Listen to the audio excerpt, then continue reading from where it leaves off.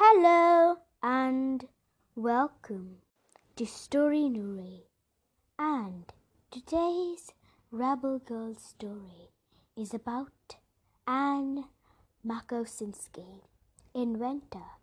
Once there was a girl who couldn't study when it was dark because her house did not have electricity.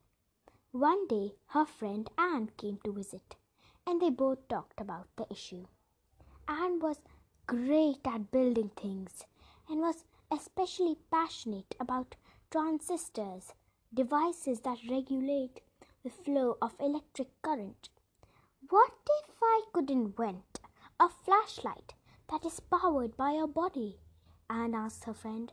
After all, our bodies give off lots of energy in the form of heat. The girls got very excited. Just think how many people could have electricity if this worked.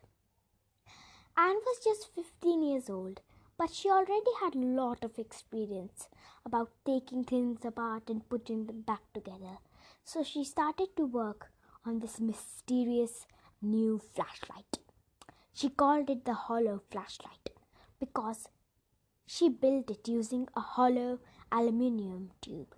When she presented it in the Google Science Fair, she won first prize.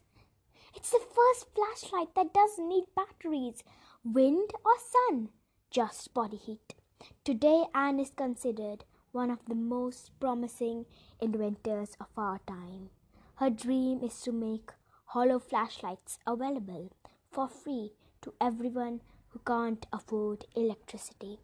I like the idea of using technology to make the world a better place and to keep our environment clean, she always says.